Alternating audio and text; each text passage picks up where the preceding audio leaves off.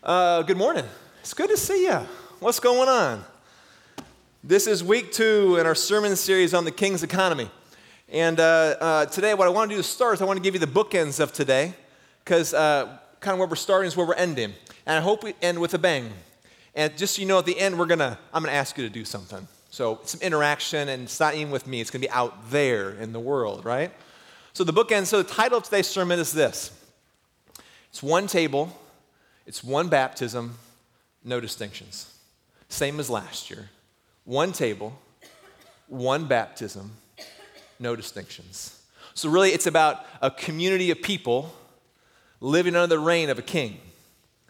And everyone is invited to live under the reign of this king.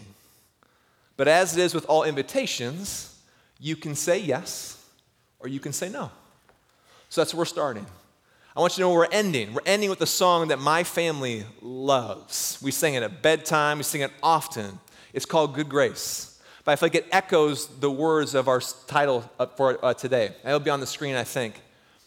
It says this. It says, people come together, strange as neighbors, but our blood is one. Children of generations of every nation of kingdom come. That's where we're going. And my prayer for today is this. The song goes on to say, swing wide, all you heavens.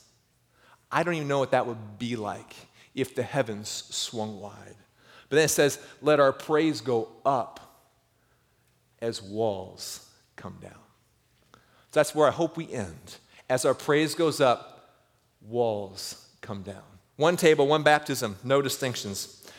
So last week we started our series with a question, and it was around worship. We just worship. We're going to keep worshiping. But I want to show it to you again so you know what it was. The question was this. How does my personal relationship with money affect what, how, or who I worship? The text was what Jesus said, that Jesus said, wherever your treasure is, that your heart will be also. So what you treasure, you worship. What you worship is what has your attention. It's what you think about. It's what guides your decisions. It's deep down inside of your heart. I always kind of thought it'd be cool one time, just one day, I don't want this every day, if we could almost have like a big board where you could see what you thought about throughout the day. Just to kind of, what is rising to the top? What do I think about a lot? What guides my decisions? I would kind of want to know those kind of things. Not every day, but some days. So it's how we choose things. It's what we worship, okay? So just for a moment this morning, I just want to make an assumption, it's not a good assumption, that we all want to live under the reign of this king. We want to do it like he wants us to do it. We want to live in his economy and his reign. If you're not there, you're not sure if you're there, at the end of the day, you do want to live under the reign of this king, there will be prayer ministers up here, and they can help you do that. But let's just say for a minute, we all want to live under the reign of this king, which means we all have to worship as he would want us to worship. What would that look like? What would that be? Right, because our relationship with money is crucial, but that's a part of our life, right? We're not talking about moments of generosity. We're talking about a life of generosity. There's 168 hours in the week, right? We're here for one. There's 167 more. So this series is about what are we doing with the rest of the week? How are we living? The Lord's this king is he's after a generous lifestyle. Constantly being generous. So what kind of worship is he asking for? So our text today comes from kind of a different passage. I never thought we'd be here. I thought we'd be in like the New Testament, but we're not. We're going to be in Deuteronomy today, all right? That's the 5th book in the Bible. So you can be a page number there in a moment. Deuteronomy 26, 1 through 19. Just so you know, as you're turning pages at home or here, this is Moses' farewell speeches to the Israelites. So he's talking to a group of people who have been enslaved for 400 years. Not making any of their own decisions. Now they've been in the wilderness for 40 more years, and Moses is not going to go with them. So there's a whole bunch of things that he wants to make sure that they get.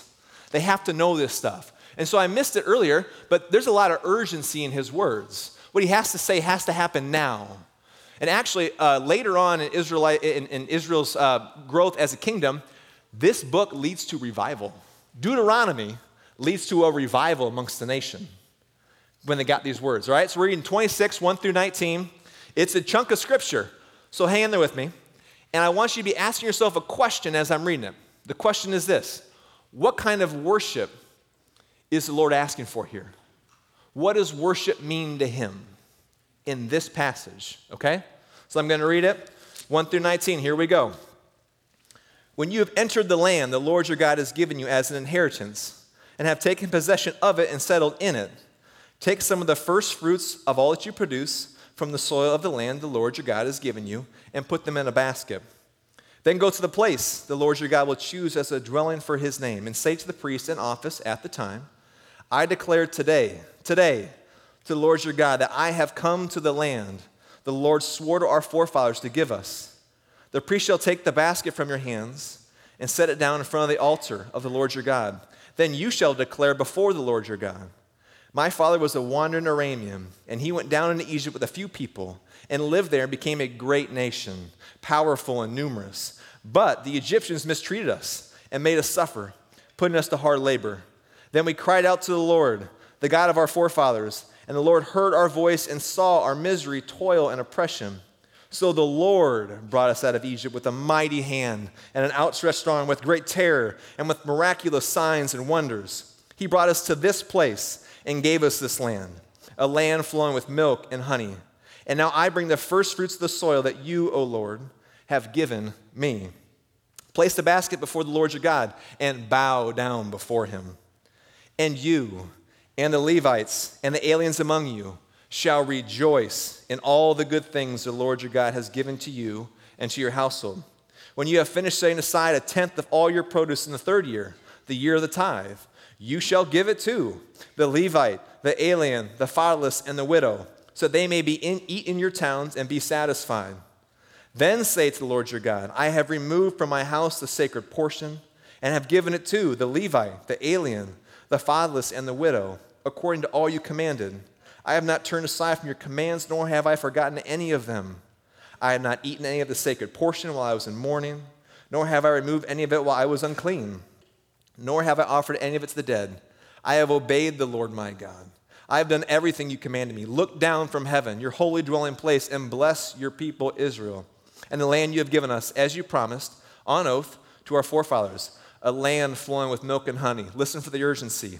The Lord your God commands you this day to follow the decrees and laws. Carefully observe them with all your heart and with all your soul. You, that's plural, you have declared this day that the Lord is your God, and you will walk in his ways, and you will keep his decrees, commands, and laws, and you will obey him. And the Lord has declared this day, there's a theme, that you are his people, his treasured possession as he promised, and you are to keep all his commands.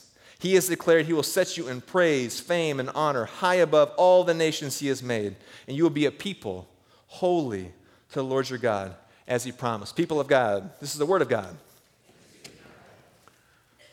So what kind of worship was he asking for?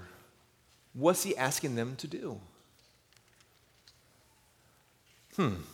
So a year ago, I was sitting right over there, and we had a guest teacher, a preacher. He came, he stood right here. His name is Josh Dotzler. He's from Abide in North Omaha.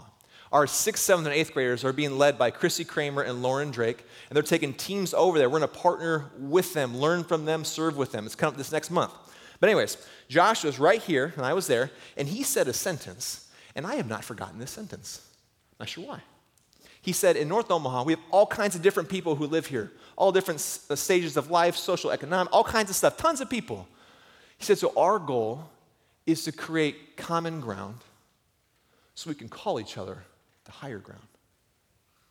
He said, our goal is to create common ground so we can call each other the higher ground.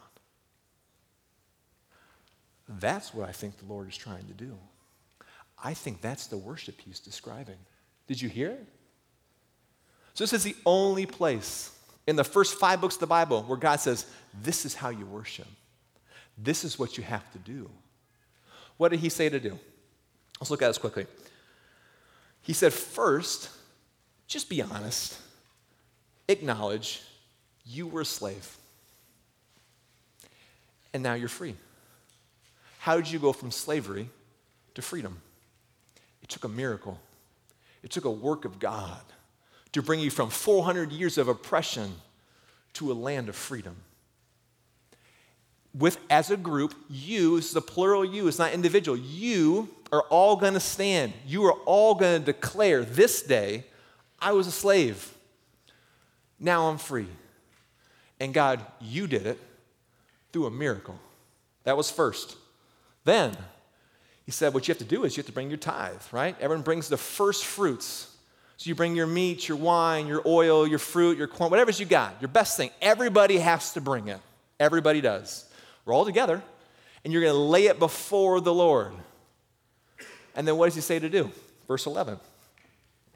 He says, and you, the Levites, that might be me, and the aliens, everyone else, among you shall rejoice in all the good things the Lord your God has given to you. So he wants them to enjoy it. So that's kind of weird because I'm not sure how you feel today, but when you pay a tithe or a tax, you kind of feel like you give something away and you might not feel you get anything back. I don't know how you feel. But in this day, that was for sure the case. You would give it to the king, the ruler, right? And he would take it and he would put it in his, we'll call it a castle, I'm not sure where he lived, and he would enjoy it and you would not. But the Lord is saying, no, that's not how I work. I'm different than everybody else. You're going to give it to me, and I'm going to give it back to you, and you're all going to enjoy it together. It's going to be a party. You're going to celebrate. This is all the best stuff we have, and you get to do it all together.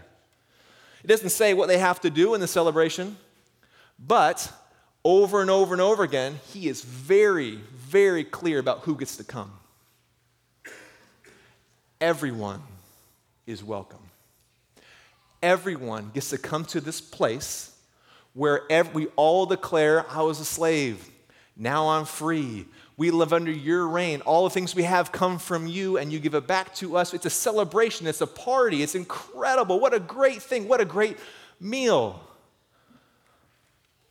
A ritual feast where everyone comes together around a table to be forgiven, to restore relationships. Does that sound familiar to anybody? You can turn your Bibles to 1 Corinthians 11. The Lord Jesus, on the night he was betrayed, took bread. When he had given thanks, he broke it and said, this is my body, which is for you. Do this in remembrance of me. In the same way, after supper, he took the cup, saying, this cup is the new covenant in my blood. Do this whenever you drink it in remembrance of me. A meal. What was our sentence today? Creating common ground to call us to higher ground. So thousands of years before, the Lord said, this is how you worship. You all gather together. Everyone is welcome.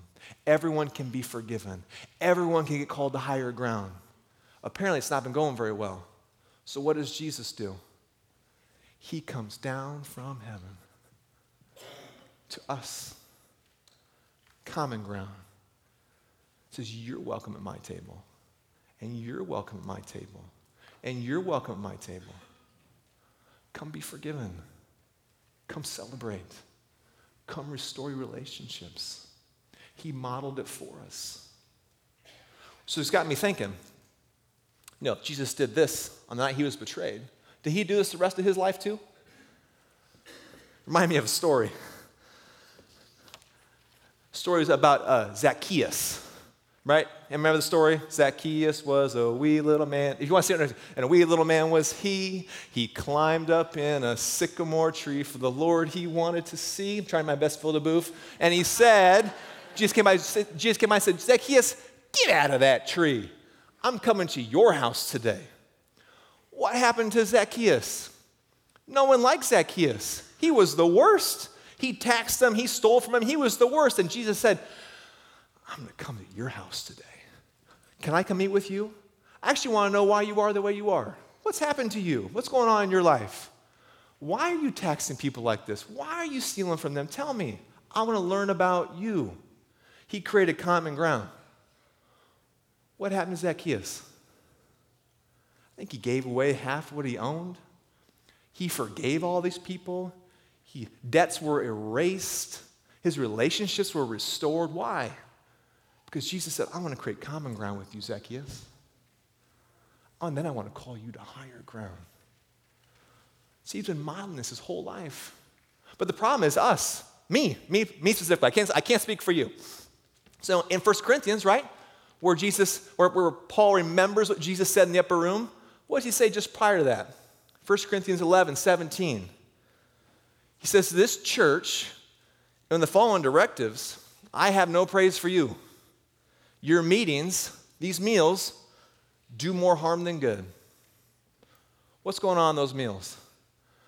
Right, they're supposed to all gather together, celebrate together. But the problem in this situation is people who are getting there early, they have. So they can get there early. And they're eating all the food. They're celebrating. People are coming after work, the have-nots, and they can't get in really. They're in the hallways. They're still one family. They're still all love Jesus. But there's disunity. They're not working together. There's harm. The relationships are broken. There's pain. They're not all gathering together. There's no common ground. I got a couple stories to close. I want to go start really big and work our way down to Pella to work our way down to us. All right? And I have something I want you to do. So the first story is about a guy named Friedrich, hope I said it right, von Bodelschwingh Jr. You can't guess he's German. I didn't know who he was, but I learned who he was. You might have known his friend, Dietrich Bonhoeffer. Anyone know Dietrich Bonhoeffer? Heard of him ever? So if you don't know him, he's a very famous theologian, pastor who becomes a spy and gets martyred in World War II. So Dietrich Bonhoeffer was one of the few people as the Nazi regime was coming into power who said, this is not good. And he stood opposed to what they were trying to do. Probably the most famous thing he ever did was write this book called The Cost of Discipleship, his most lasting work. In it, it's a synopsis, he called the church of his day, his church, to faithful and radical obedience to Jesus. And the book was a severe rebuke of comfortable Christianity. So the cost of his discipleship ended up being his death. He died. But it got me thinking, we all have people in our lives who call us to higher ground. We all have friends, mentors, people who say they see things in us, they bring us into their life, and they pull things out of us. One of Dietrich's friends was Friedrich von Bodelschwingh Jr. and Sr. Let me tell you about them. So they created a nonprofit healthcare program. In the 1800s, they wanted to serve people who were dealing with epilepsy. That's how it started. They called their organization Bethel. Now, for those of you who don't know, Bethel is actually from the very beginning of the Bible, Genesis. So the founders of the Israelite faith, right, are Abraham, Isaac, and Jacob. Jacob has this moment where he falls asleep. He has a dream. He sees a stairway to heaven, angels going up and down. He sees the Lord somewhere, and the Lord just assures him of his presence. And he wakes up and says, I'm calling this place Bethel, which means a house of God, because I didn't know God could be here. So it makes me wonder why they chose the name. People who are dealing with epilepsy, and they probably wonder, I can't believe that God can be here in this space, in this time. But that's what they called him. So I want to read you an excerpt from Dietrich Bonhoeffer's biography, a biography about him, okay? And what they did to him. So Bethel was created in 1867 as a Christian community for people with epilepsy. But by 1900, it includes several facilities and cared for 1,600 physically and mentally disabled persons. Friedrich Jr. took it over when his father died, and by 1930, this little nonprofit was a whole town with schools, churches, farms, factories, shops, and housing for patients, nurses, and caregivers. At the center of the town, at the heart of the town, was the hospitals and orphanages. Bonhoeffer saw Bethel, this little village, as the antithesis, the opposite, staying opposed to the Nazi worldview, which exalted power and strength. He said to him, this little town was the gospel made visible. He said this little town was a fairy tale landscape of grace, maybe called a good grace, where the physically and mentally disabled were cared for in a palpably Christian atmosphere. So in the heart of growing Nazi Germany is this little town. It's a fairy tale landscape of grace. The guy I heard this from said this. He said, it was a community of people living under the reign of a different king. A community of people living under the reign of a different king. So throughout World War II, the Nazis would come. They wanted to engage in what they called mercy killings. They were trying to create a super people, and these people didn't fit the bill of their super people. So they would come and ask. Fascinating though, they never entered the village because people thought so highly of this little village, this little town. The outrage would have been just huge, so they never came in. In Bethel, the weak, those who were broken, those who didn't feel like they had a place, were exalted as the ones most worthy and most dignity, and worthy of the most dignity and care. That little town. That's a big thing though, right? Like a village. I always wanted to name a village. I like naming things. I think that's a cool job. I'm not sure who gets that job. But that's big. So what do we do? Well, I don't know if you know about this. We have a magazine that our church puts out. And the magazine comes out quarterly, and the magazine's based on our core values: intimacy, identity, belonging, and purpose. This is the purpose issue, right? So in this magazine, which you can get Saturday when you come and serve doing Meals for the Heartland, which I'll talk about in a minute, you can get this. And you can read stories of people at our church who are going out into our community for the kingdom with a circle of love. They are growing the kingdom. People from our church. But one story I actually want to tell you about. It's Bruce and Sue Croyle. So a village might seem too big. What about a front porch? Now we're trying to create common ground to call people to higher ground, to call each other to higher ground. How about a front porch? This is their front porch.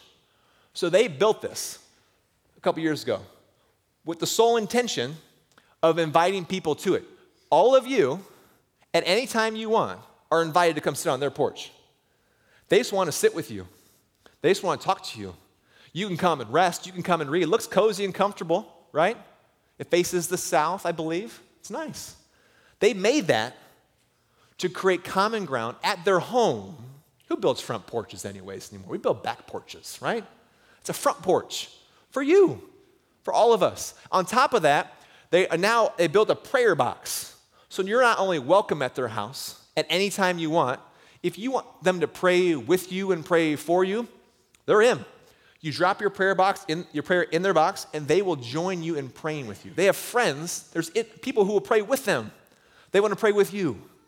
They're creating common ground at their home to call all of us, each other, the higher ground.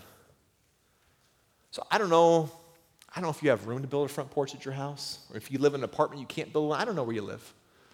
But that's a really creative idea.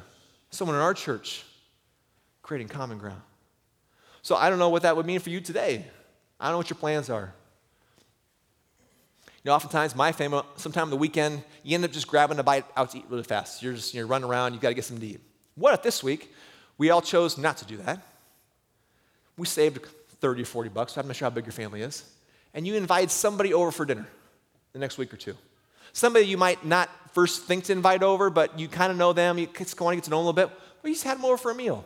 This meal thing seems to be a big deal in the Bible, inviting people over for meals. And not just our friends. It's really easy just to invite over our friends. What if we meet some new people? What if you're out and about?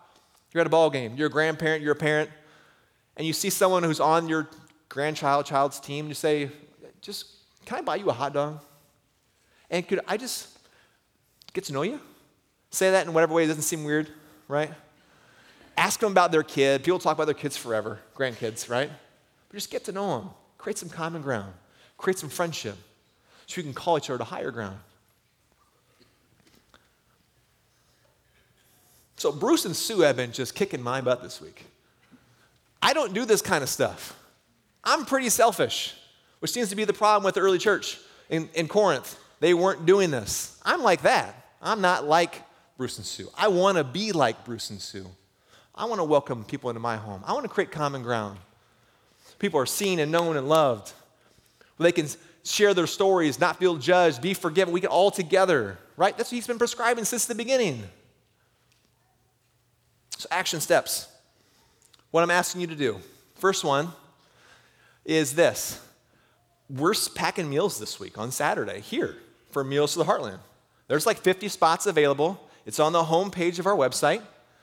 You could come and do that. You could come with friends, family. And actually, the teaching team was meeting. We were talking about this. When I grew up, when it comes to like tithes and generosity stuff, we used to have envelopes, and my dad would put a check in the envelope, and on the envelope, it had the amount that was in the envelope. And we as sons got to drop that in the offering plate. So we saw what we were doing. We knew what we were doing. We would oftentimes think about, all right, so if we didn't tithe for 3, 4, 5 weeks, we could probably get a new computer by then. That's how our minds work. But we saw what my parents, we saw what they worshiped.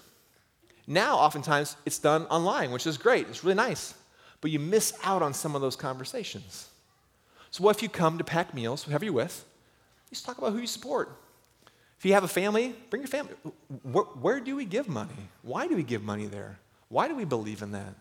It's important stuff for kids, young people to know as they grow, right? That's number one. So you could do that. And number two, I'm still not sure how this is going to work, but there are cards and there are pens all throughout this room. In the back, Christiane is going to help out, I think. They're on that table back there. Those cards and pens. And I want to fill the Croyles prayer box. That is my goal today.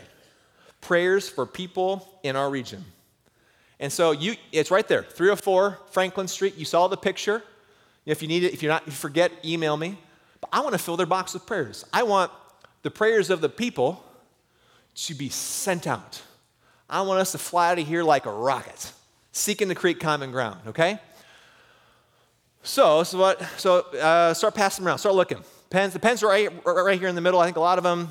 And you can grab a pen and paper and pass it through, okay? Let's get a little interactive. I'm going to give you 2 minutes here to think about this for a moment, okay? I'm going to explain a little more.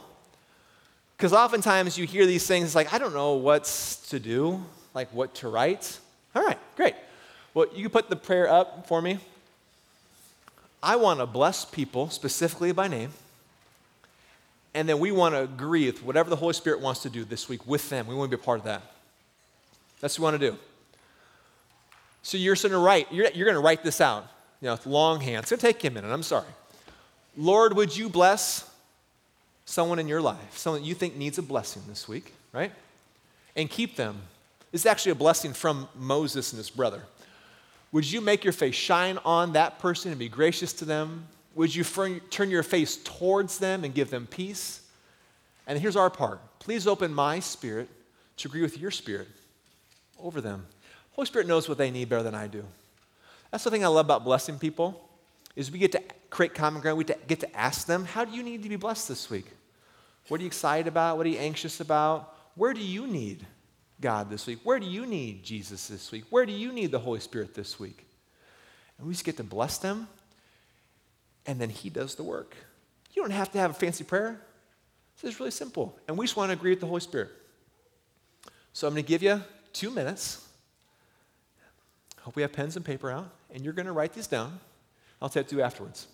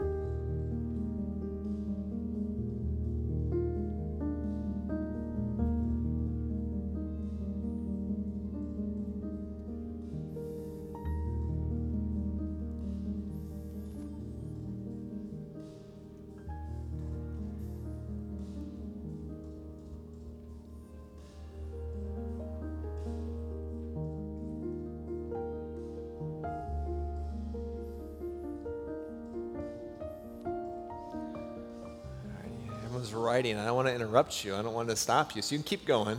Invite the band up.